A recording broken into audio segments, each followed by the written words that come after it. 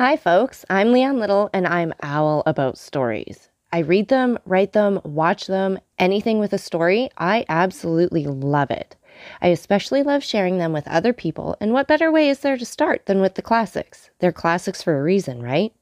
They're amazing stories and absolutely timeless. Don't forget to hit up all those fancy buttons. Like, subscribe, follow, share, whatever you need to do. But most importantly, don't be afraid to reach out. I'd love to connect with you, so feel free to leave comments as you'd like, or you can even follow me over on my Buy Me a Coffee page, leannelittle.com, to message directly. So let's continue on with The Count of Monte Cristo by Alexandre Dumas. Chapter 97. The Departure for Belgium. A few minutes after the scene of confusion produced in the salons of Monsieur Danglars, by the unexpected appearance of the brigade of soldiers, and by the disclosure which had followed, the mansion was deserted with as much rapidity as if a case of plague or of cholera morbus had broken out among the guests. In a few minutes, through all the doors, down all the staircases, by every exit, everyone hastened to retire, or rather to fly, for it was a situation where the ordinary condolences, which even the best friends are so eager to offer in great catastrophes, were seen to be utterly futile. There remained in the banker's house only Danglars, closeted in his study and making a statement to the officer of gendarmes, Madame Danglars, terrified in the boudoir with which we are acquainted, and Eugenie, who with haughty air and disdainful lip had retired to her room with her inseparable companion, Mademoiselle Louise d'Armilly. As for the numerous servants, more numerous that evening than usual, for their number was augmented by cooks and butlers from the Café de Paris, venting on their employers their anger at what they termed the insults to which they had been subjected, they collected in groups in the hall, in the kitchens, or in their rooms, thinking very little of their duty, which was thus naturally interrupted. Of all this household, only two persons deserve our notice. These are Mademoiselle Eugenie Danglars and Mademoiselle Louise d'Armilly. The betrothed had retired, as we said, with haughty air, disdainful lip, and the demeanor of an outraged queen, followed by her companion, who was paler and more disturbed than herself.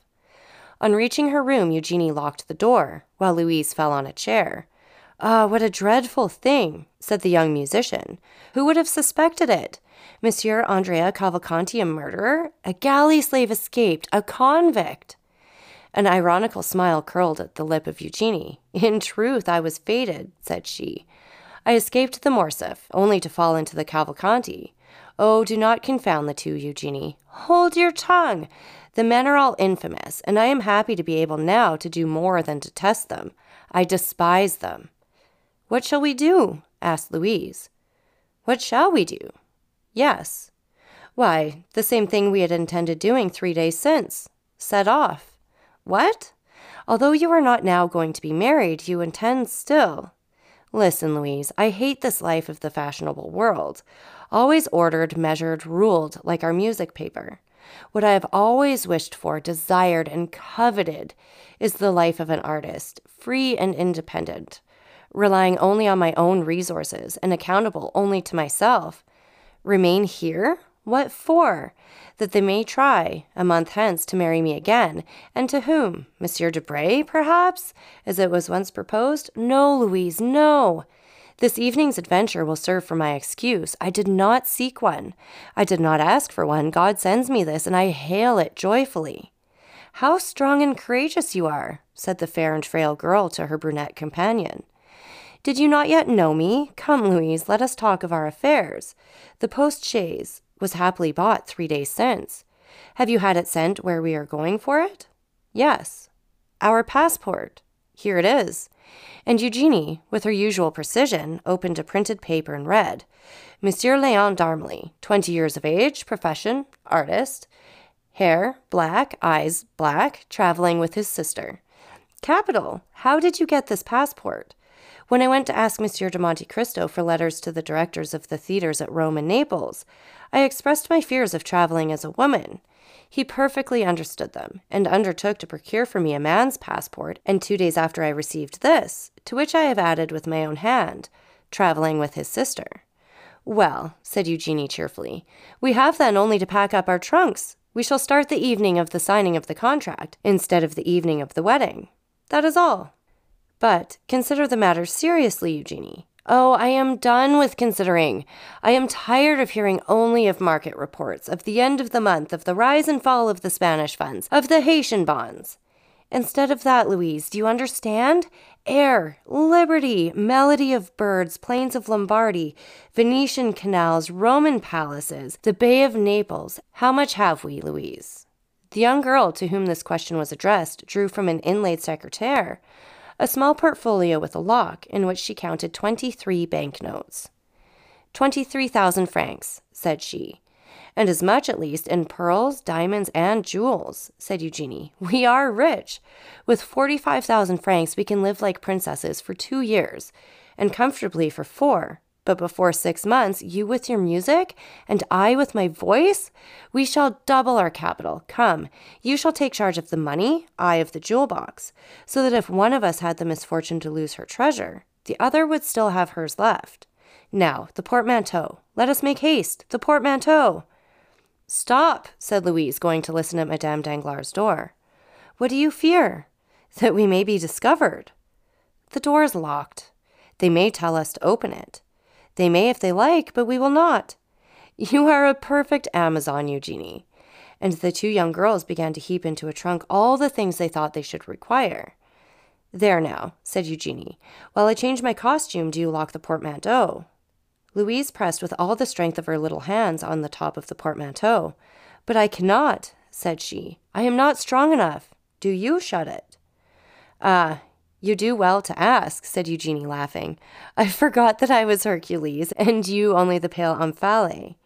And the young girl, kneeling on the top, pressed the 2 parts of the portmanteau together, and Mademoiselle d'Armilly passed the bolt of the padlock through. When this was done, Eugenie opened a drawer, of which she kept the key, and took from it a wadded violet silk traveling cloak. Here, said she, you see I have thought of everything. With this cloak you will not be cold. But you? Oh, I am never cold, you know. Besides, with these men's clothes. Will you dress here? Certainly. Shall you have time? Do not be uneasy, you little coward. All our servants are busy, discussing the grand affair. Besides, what is there astonishing? When you think of the grief I ought to be in, that I shut myself up, tell me. No, truly, you comfort me. Come and help me. From the same drawer she took a man's complete costume, from the boots to the coat, and a provision of linen, where there was nothing superfluous, but every requisite.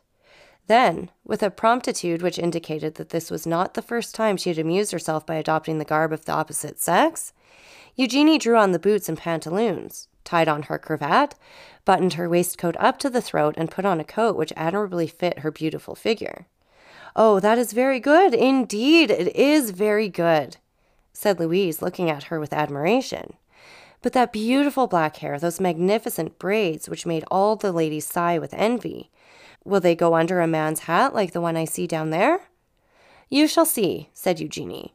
And with her left hand, seizing the thick mass, which her long fingers could scarcely grasp, she took in her right hand a pair of long scissors, and soon the steel met through the rich and splendid hair, which fell in a cluster at her feet as she leaned back to keep it from her coat. Then she grasped the front, which she also cut off without expressing the least regret. On the contrary, her eyes sparkled with greater pleasure than usual under her ebony eyebrows. Oh, the magnificent hair, said Louise with regret.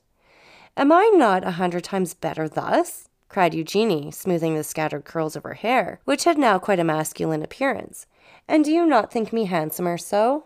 Oh, you are beautiful, always beautiful, cried Louise. Now where are you going?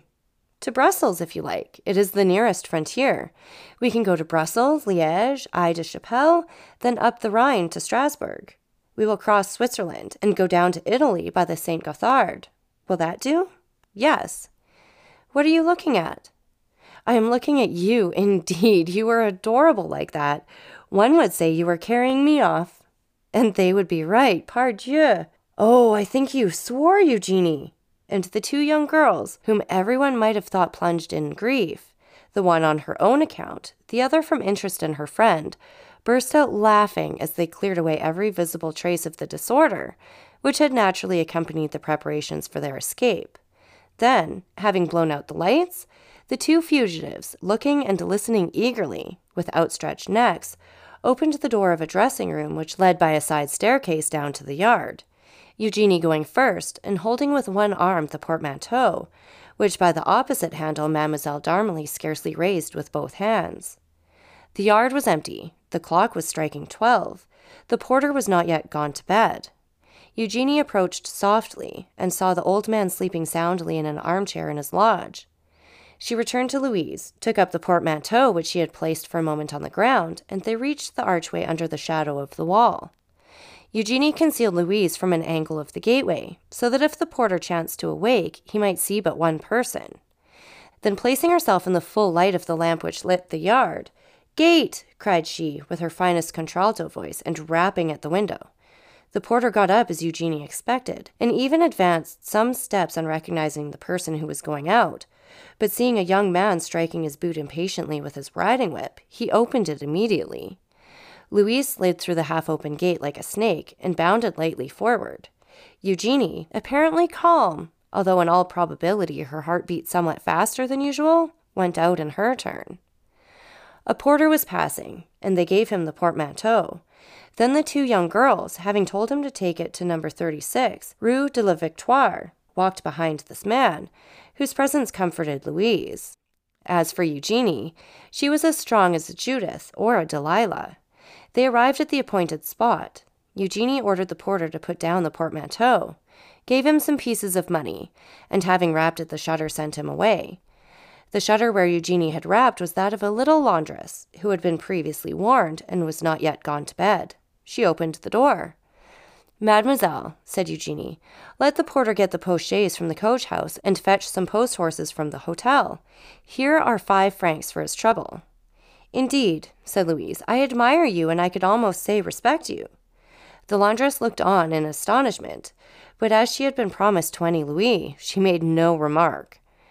In a quarter of an hour the porter returned with a post-boy and horses, which were harnessed and put in the post-chaise in a minute, while the porter fastened the portmanteau on with the assistance of a cord and strap. "Here is the passport," said the postilion. "Which way are we going, young gentlemen?" "To Fontainebleau," replied Eugenie with an almost masculine voice. "What do you say?" said Louise. "I am giving them the slip," said Eugenie. "This woman to whom we have given 20 louis may betray us for 40. We will soon alter our direction." And the young girl jumped into the britska, which was admirably arranged for sleeping in, without scarcely touching the step. "You are always right," said the music teacher, seating herself by the side of her friend. At a quarter of an hour afterwards, the postilion, having been put in the right road, passed with a crack of his whip through the gateway of the Barrière Saint-Martin. "Ah," said Louise, breathing freely, "here we are out of Paris. Yes, my dear, the abduction is an accomplished fact," said Eugenie. "Yes, and without violence," said Louise. "I shall bring that forward as an extenuating circumstance," replied Eugenie. These words were lost in the noise which the carriage made rolling over the pavement of La Villette. Monsieur Danglars no longer had a daughter. So that's it for this chapter. And again, take a minute to like, subscribe, and share. And don't forget that I love hearing from all of you. So please leave any comments you'd like, or you can follow me over on my Buy Me a Coffee page, leannelittle.com. That's LIANELITTLE.com. And thank you so much for listening.